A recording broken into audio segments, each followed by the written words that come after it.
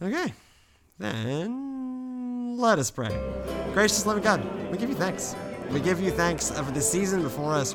We give you thanks from the journey to the cross, and from the cross to the grave, and from the grave to rise again. Loving God, guide us that we may hear you in this moment. In Jesus' most holy name we pray. Amen. Amen. Good evening, friends, and welcome once again to another fun-filled episode of Scripture Talk. This is the podcast where we talk about Scripture. It's handy like that. I am joined, as always, by the full crew. I am Pastor Jake Comstock. Go! Now, Sister Brady Dudley. Pastor Scott Ketchop. And, Stacy Tyler. And on the ones and twos is Stacy. This is Easter week here at Grace Church. It is Holy Week, which means, so we did Palm Sunday, where we, waved palm branches, and it turns out the sermon really did talk a lot about how Mark is oddly obsessed with the donkey. Like, really obsessed with the donkey. Then Thursday night, we'll remember the Last Supper, and then Friday night, we'll remember Jesus' journey to the cross. And his crucifixion, and then Sunday morning we will celebrate a resurrection. We're going to try and pull in a lot of the story because it is all interconnected, but our focus scripture is our Easter scripture for this year, and it is Mark chapter 16, verses 1 through 8, the notorious short ending of the book of Mark. When the Sabbath was over, Mary Magdalene and Mary the mother of James and Salome brought spices so that they might go and anoint him. And very early on the first day of the week, when the sun had risen, they went to the tomb. They had been saying to one another, "Who will roll away the stone for us from the entrance of the tomb?" When they looked up, they saw that the stone, which was very large, had already been rolled back. As they entered the tomb, they saw a young man dressed in a white robe sitting on the right side, and they were alarmed. But he said to them, "Do not be alarmed.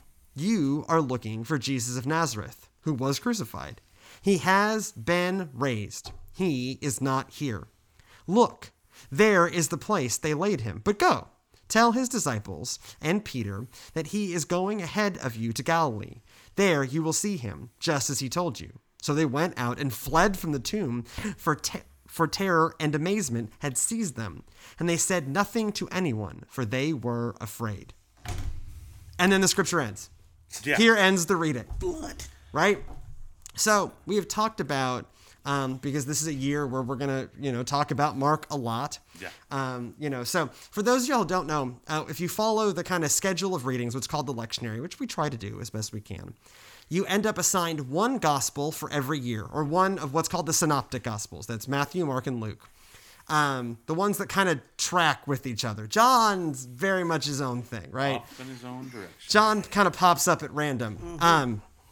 One of the three synoptic gospels per year in a 3-year cycle. The lectionary goes on a 3-year cycle. And so year A is Matthew, year B is Mark, year C is Luke. And so if you notice that like last year, man, we spent a lot of time in Matthew and very little time in Mark or Luke. Well, there's a reason for that. And the year before that, the first year of the show, we spent a lot of time in Luke, not a lot of time in Matthew, and certainly not a lot of time in Mark. And then this year, we're going to spend a lot of time in Mark. And so this year, we get Mark's version of the triumphal entry. And this year we get Mark's version of the story of the resurrection. But you might be thinking, Pastor Trey, there's more to this story. To which I'll say yes and no. Yeah. I am aware that there are verses 9 through 20 of Mark. I have that, of chapter 16 of Mark. I have that pulled up. But the oldest manuscripts we have of Mark do not include verses 9 through 20. They essentially end here, with them running away in terror and amazement. And so for someone trying to get back to as close as we can, right? We don't have originals of any of these, right? This is not like the Constitution or the Declaration of Independence here in the United States. We're like, we have the originals. They are in this ridiculous, not quite Nick Cage proof structure. I'm going to steal the Declaration of Independence, right? Like in the National Archives, and like if there's a bomb, they will sink down into a concrete vault because these are the originals. Like somehow the concept of rule of law would break down if we didn't have the original document, right? We have transcribed it, I promise. We don't have that for any book of the Bible, right? This is one of the differences between the claim made by Christianity and the claim made by Islam. So in Islam, they believe that Allah dictated and Muhammad wrote down, and they have this is the Quran. And then it gets really weird when there are different versions of the Quranic scripture floating around. Whereas for us as Christians, like, we know we don't have the original version. And certainly the people who translated the King James Version didn't have the original version either. They actually had less good text than what we have now. And what we have found in the time since the King James Version to now is we've found older versions of Mark, and they do not have verses 9 through 20. What they have is just verses 1 through 8. And so the question we have to ask ourselves then, as people attempting to be faithful interpreters of Mark, is what do you do with this ending? And that's an interesting question. Being a seminary student right now and going through New Testament and stuff, it's one of the harder things is remembering to think about the context of where they were, right, and not looking back on it with our knowledge, etc. And so, I mean, just imagining what it would be like. You were going to prepare the body, and so you're shocked when the body's not there. I mean, obviously, it looks as though they weren't even aware that guards had been placed there, because they might not have asked the question, who's going to help us with the stone, because they might have thought maybe the guards would. Right. Yeah. So and so then they get there and the body's gone. So this is kind of like, well, is this, the first thought of anyone is not going to be that someone has risen from the dead.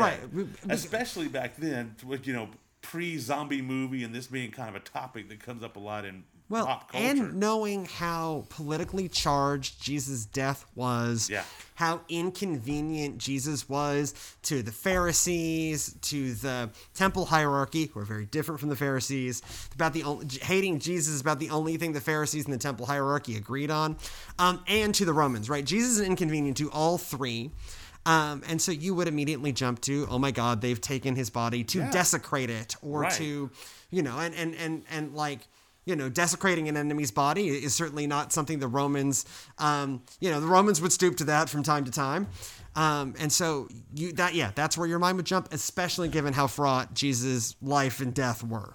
Go ahead. I guess it's important to try to read all of the four Gospels and get the full picture of the story.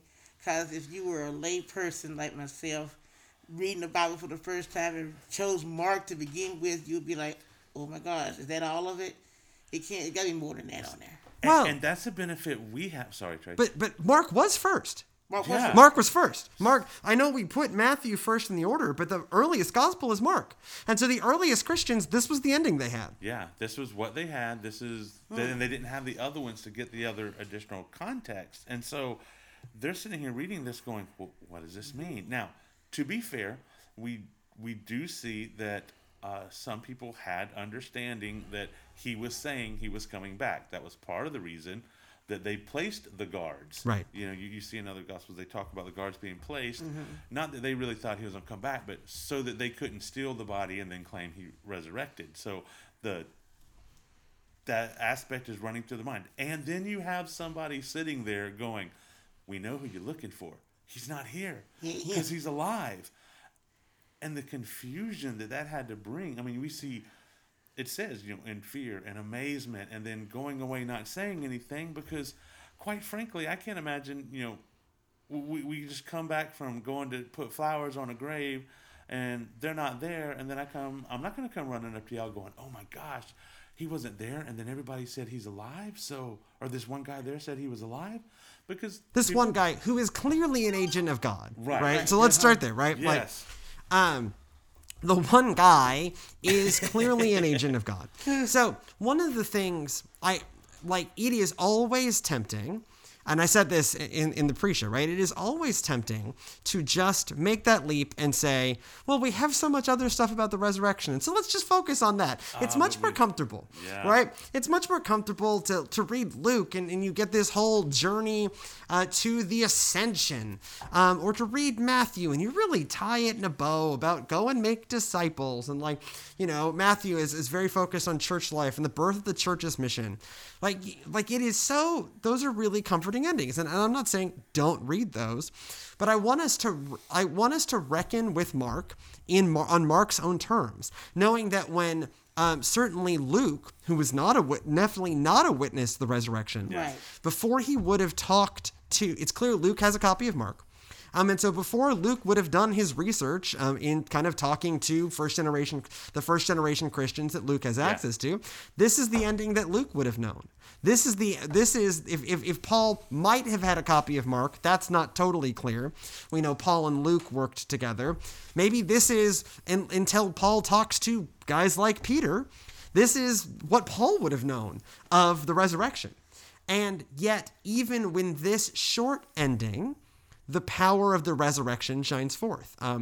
One of the things we kind of batted around the pre-show is one of the kind of like the seminary challenges. Well, it seems to end just like in fear and without hope, and I'm not sure that's true. Yeah. No, it's not. I know when we look at this, and for us, it's easy. We're looking back in hindsight. I say easy. It's easier. Right. Because we're looking back in hindsight, and we know the resurrection. We have the other books to look at. But that also means we didn't have to wrestle in the same way Right. with the faith. We have multiple witnesses saying, right now, they're dealing with just a couple. We don't even see here in Mark, you don't see him meeting any other disciples. You don't see him even showing himself to the disciples in the short ending. You just have the angelic messenger. Those who have the message that he's alive haven't even seen him yet. And so to wrestle with that, that's that faith of really having watched him die and then having to reconcile without seeing it that he's alive. But also, I think this is somewhat of a question of author's purpose. Like, what is Mark interested in, right? Yeah. Where Luke is really interested in, like, Luke is writing to a generation of people. Luke is writing later than Mark, certainly, right? Because Luke has Mark open as he's writing. So Luke is writing later. We don't know what Mark's author's purpose was. He gives us so little, right? He is also uninterested in Jesus' birth, right? So in Mark, Jesus appears in the scene and gets baptized, and then the angel says that the messenger of God says he's risen, and the women leave the tomb, and that's the end of the story. Right? Why is Mark uninterested in Jesus' birth? Why is Mark uninterested in post-resurrection accounts? Why does Mark end here? Now, if you are like a Da Vinci Code, whatever, right? Because this is what really happened. Sure, okay. It really happened that the women leave in terror. That doesn't mean there aren't other post-resurrection encounters. It just means Mark may not be interested in them. Right. Because either Mark knows that everyone Mark is writing to knows about those, or that Mark is writing a specific tale of baptism to resurrection and no more. That's the brief he's either been given or given himself. We don't know, because there's certainly material that Matthew and Luke have that Mark don't, or Mark doesn't care about. And so it could be, someone else already wrote about the post-resurrection stuff, and that's what Luke pulls upon in particular. Right. So I don't need to write that. I really need to write this stuff that no one else has covered, and because Mark is the first to cover baptism to resurrection. So I would say out of this read, he's interested in the women's conversation and their reaction to this. Yeah. Right. Yeah. And so the question then to ask ourselves as preacher is not, is this ending satisfying? Tough luck. It's the ending you got. Yeah. And I could have just assigned us, Mark 1, Mark 16, 1 through 20. We've done 20 verse, scriptures before. And I could just say, hey, just do the long ending. It's easier. Or like mention that there's a short ending. No, I deliberately assigned the short ending because I want to ask the question, like, what do you do with it, right? What do you do with this as the ending? Rather than adding on materials. Because clearly, someone wanted to add material. Could well have been Mark going back later, or other people like having read Matthew and Luke going, man, that ending's rough. When you look at Mark and you think of how he's really a highly shortened Cliff Notes version of the ministry, and we do have the fact he is the earliest. Therefore, he had the greater instance of eyewitness still alive to back up. And so he may just be thinking of, okay, those who are coming, they need to know the bare necessities of what's going on. And the way this ends, it ends with that, the way life and faith often happens. We don't always have an answer for why something happened. You know, one of the most difficult things when you're doing grief counseling and someone is generally people want to know the why, and there isn't always a reason. But yet, how do you still have faith going through what you don't understand? But also, yes, and how can you put to words adequately your experience of the resurrection? Right? Yeah. Like in some ways, the religious experience is an experience beyond words. And so it's clear they have experienced something that is beyond words. It ends in terror. Yeah, you should be terrified at the power of God. It's not a negative to be afraid of the most powerful being in the universe, right? Now, that's not bump in the night terror. That's like the fear of when you look at a mountain, like the size of a mountain and are struck with that awestruck terror, right? Right. But that's still fear. Right? I think, we're demonizing fear here, and we should, Scripture often says fear of the Lord, right? This is beginning of wisdom is the fear of the Lord, right? Okay, and they've just had like a major encounter with this incredibly huge thing that God just did. God just defeated death, right? And they are also amazed, right? Which is in no way a negative emotion, but fear of the Lord is not a negative. And so you have them rush away in terror and amazement without clear answers, and Mark then doesn't give clear answers. And often in the life of faith, we do not have clear answers. In some ways, this is one of the most realistic endings of any book of Scripture, right? I love Luke's writing, but sometimes Luke loves to tie things up in a bow, right? Closest to a hanging ending he gets is what actually happens to Paul, Luke. What actually happens to Paul? Yeah. The Matthew's worse, but yeah. So this gets at, to me, what I love about the short ending is it hands the torch of the life of the faith over to us. We are in that same place. We have encountered a living God who can do things beyond us. We should fear terror and amazement. And it should be such that we cannot quite put it into words, right? Clearly the message gets out that Jesus is risen. Mark would know that, right? Mark is writing as a Christian to Christians. So Mark is not in doubt. Mark is not in doubt about the resurrection, Dan Brown, right? Or whatever, your conspiracy theorist, right? Mark is not in doubt about the resurrection. Mark knows the movement keeps going, or who the heck is he writing to, right? So Mark is aware of an early church, right? Luke writes the history of the early church, call it Acts of the Apostles, but Mark's aware of all of that. Mark passes this torch that we live in the position of the women, right? Yeah. We have been told of a resurrection. We have not, or maybe Brandy has, but the rest of us haven't, been able to touch the hands of Jesus and the feet of Jesus, right? And stick their finger in their side, right? Yeah. I leave open to whatever Brandy's religious experience may or may not have been at this point. Who can tell? But we too have this same kind of limited interaction with the resurrection. And so we are exactly like the apostles post-Pentecost in Luke, right? We have access to all the same stuff that they do, right? We don't have access to the living, breathing, walk with me, Jesus. We have Jesus living in our hearts. So just like the women, we've been told of the resurrection by divine messengers, right? Usually like pastors and teachers, maybe not angels, though again, Brandy, who knows? Brandy, you might be excluded from part of this conversation. Right. Sorry. The rest of us have to go on, not really blind faith, but faith is not being seen in the visible. That faith that's taking to heart what the lessons of what's been told, and that is literally where the women would have been walking away. Because it would have been natural for their minds to be thinking back through, okay, well, do you remember when he said this? Right. Do you remember? We don't see it, but it's not a far leap to think that that's what's going on. I mean, they're in amazement. They are walking around and they're contemplating. They're not running to just start talking about it, so they're staying silent. And oftentimes, we need to take that moment to contemplate our own faith, to contemplate. It's almost like Mark leaves you with, now what are you going to do with this? I mean, kind of exactly, right? Because you are in the same place as the women, right? In this case, the women become a stand-in for the audience, right? Because, we have not touched we don't get the doubting Thomas stuff, right? We don't get to put our hands in Jesus' hand holes or whatever, right? We get someone who we believe to be from God has told us the story of this resurrection. that has, in a Christian experience, clearly done something to our hearts, right? And terror and amazement's a reasonable summation for a man who gives us almost no details ever of what a religious experience feels Right, like. because there are some things that God does in life that leaves you speechless. Right. You can't find the words to describe it. You just leave dumbstruck. It's like, oh my God, that just happened, Well, and an angel telling you that God has defeated death is a pretty good reason to be speechless. Yeah.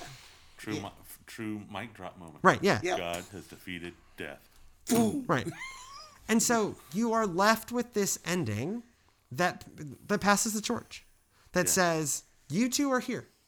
You too are struck with this, hopefully struck with this terror and this amazement. What are you going to do with it? Where are you going to carry it? And just like the women, Jesus goes ahead of us. God goes ahead of us. In this case, goes ahead of us to Galilee, but goes ahead of us into ministry. And so what are we going to do? This is what reading the short ending of Mark kind of transforms an Easter message. Because often an Easter message is Jesus is risen. That isn't that good for you, and it becomes a moment of celebration, which is great. Again, we need those. But this becomes a moment of kind of celebration and challenge of you have been told this, just as these women have been told this. We are here today because these women clearly did something with this. Right. What are you going to do with this? You've been given the same access in a very real way that they have. What are you going to do with it? It's almost like an unspoken Great Commission. Yes. Instead of it being okay, you're told to go out, it's like, here's this awesome amount of news. What do you do with it? What do you do with it? Right. And so this is why, this is not a hopeless ending. Mm-mm. Right? Partly because Mark knows the end of the story. At this point, Mark knows the end of the story too. And we'll say, yeah, obviously Christianity kept going. Clearly they did something with this. Right. And so, yeah, but it is it is subtle. It is different. It is definitely the hardest of the Easter texts to preach. Mm-hmm. Because the rest of them tie it up in a bow. Partly for having grown up with Mark and going, I get what Mark is saying, but maybe we pull in some of this detail that we know. Why did he stop there? You could have gone a little bit. Well, a few of them could at least ask Mark, right? I wonder if some of them so are you going to finish that? Are you done? Right? Yeah, I can see it. So when are you going to finish writing it? I did. I'm done. I did. It's done. Are you sure you're done? Well, right, and that's where I think that's where the longer ending comes from, right? He wasn't sure. Let me go back. He wasn't sure because the longer ending is old, just not as old as the short ending. Yeah. So again, it could have been added by Mark. We leave room for that too. Or even the fact of him having to take time to contemplate how to do the writing, because so much of it was happening in real time for him at that point of where it was developing. He may have just been watching to see where this goes so that he can bring a summation. Yeah, I mean, he's probably only writing 15 years after, 20 years after, not long, right? Yeah, he's tied right if Jesus, dies in a sense in 32, 33 AD, somewhere in there. Mark's writing, 60s.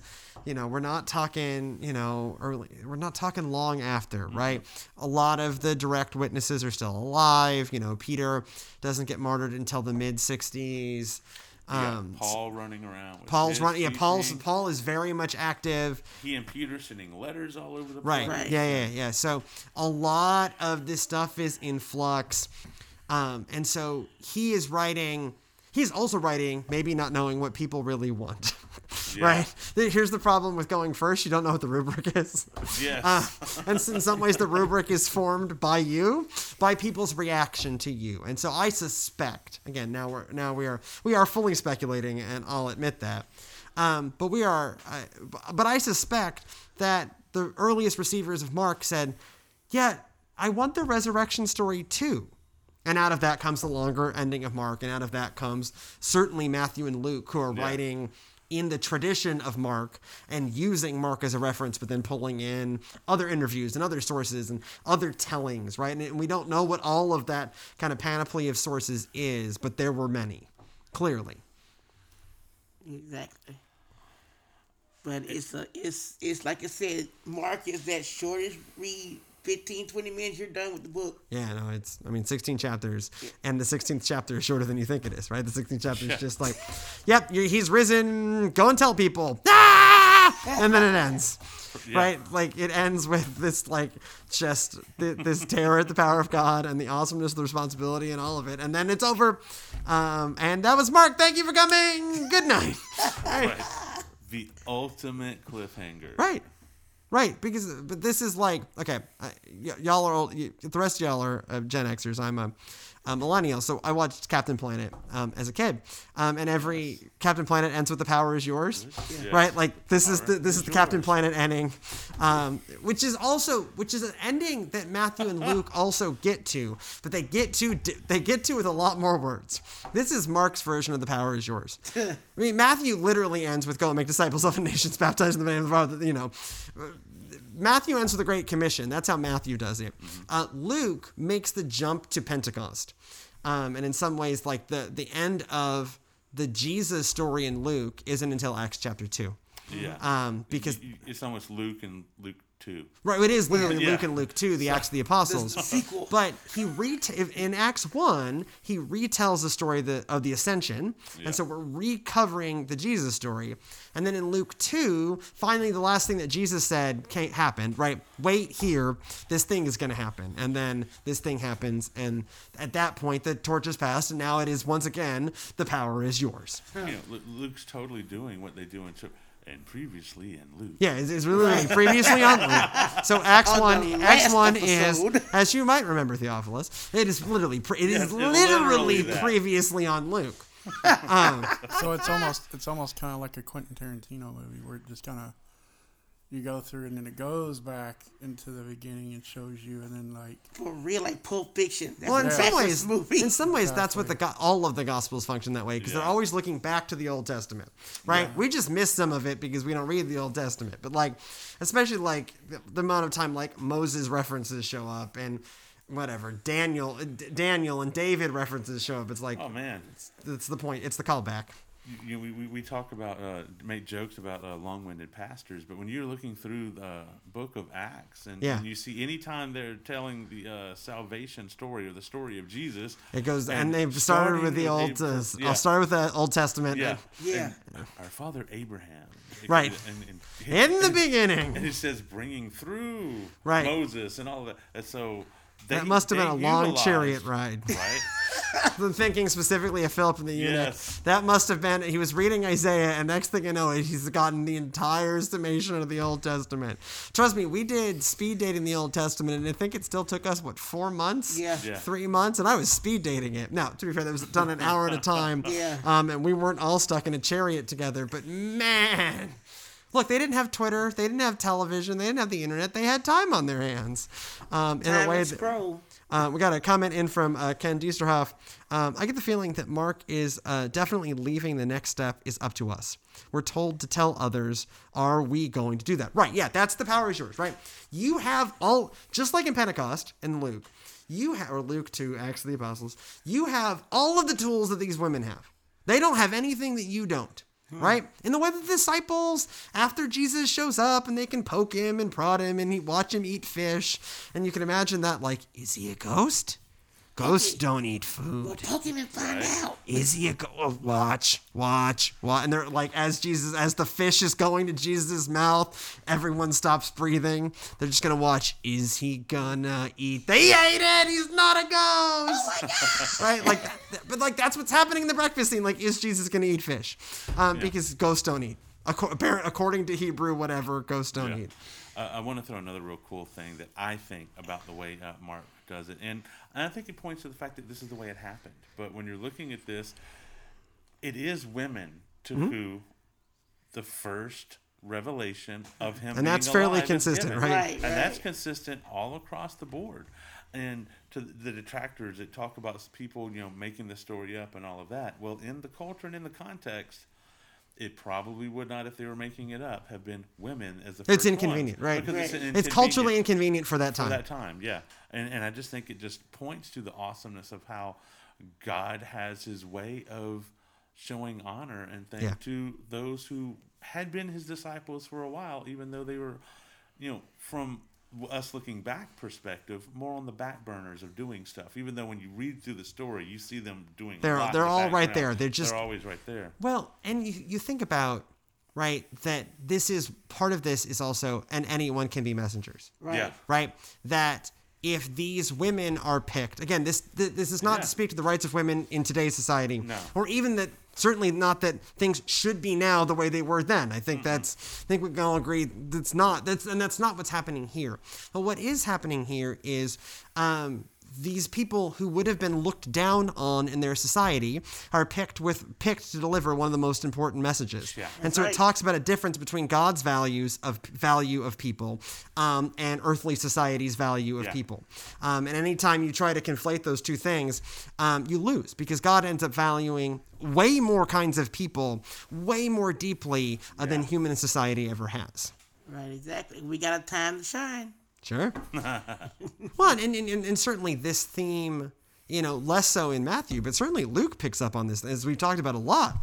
Luke picks up on this theme, particularly in the figure of Mary. Right. And how Mary plays in the importance Mary is given, and Mary's story and Mary's song are given, right? Like, this isn't even the only gospel where you see the unlikely messengers, right? And I understand, like, it's a cultural problem that they were considered unlikely, but we have to accept that 2,000 years ago, they were the least likely messengers. That's right. They couldn't own property. They couldn't, whatever, right? And yet here they are carrying the most important message of God. And that's probably as good a place as any to bring it in for a landing for 8 verses. We certainly, there's certainly a lot to cover. Thank you so much for joining us. If you are listening to this in kind of the normal Holy Week time frame, don't forget we have 2 extra worship opportunities this week. Thursday night at 6 p.m. we will be living the Last Supper. I'll tell you no more than that, but you will enter through the garage door to the basement, and we'll go from there. And then on Friday evening, it's again at 6 p.m. we will be doing a Good Friday service on top of Wednesday night at its normal time, and Sunday morning at Easter services at its normal time. If you have any feedback for us, please leave it in the comments here on Facebook, where we record live. It gets uploaded to YouTube after the fact. We check those comments. You can email us, gracechurchpalestine@gmail.com, or leave a message over on our website, palestinegrace.com/video. And we will be back next week with another fun-filled episode of Scripture Talk. So tune in then. If you're looking for an audio version, it is available after the fact. Just search Scripture Talk by Grace Church in your podcatcher of choice. Also remember, fear not, stay well. God is with us.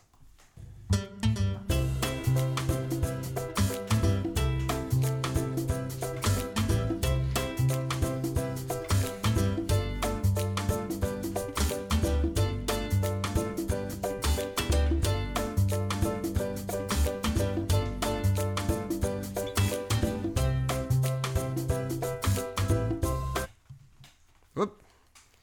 Didn't know we would do that. That's new. Should have guessed that would happen.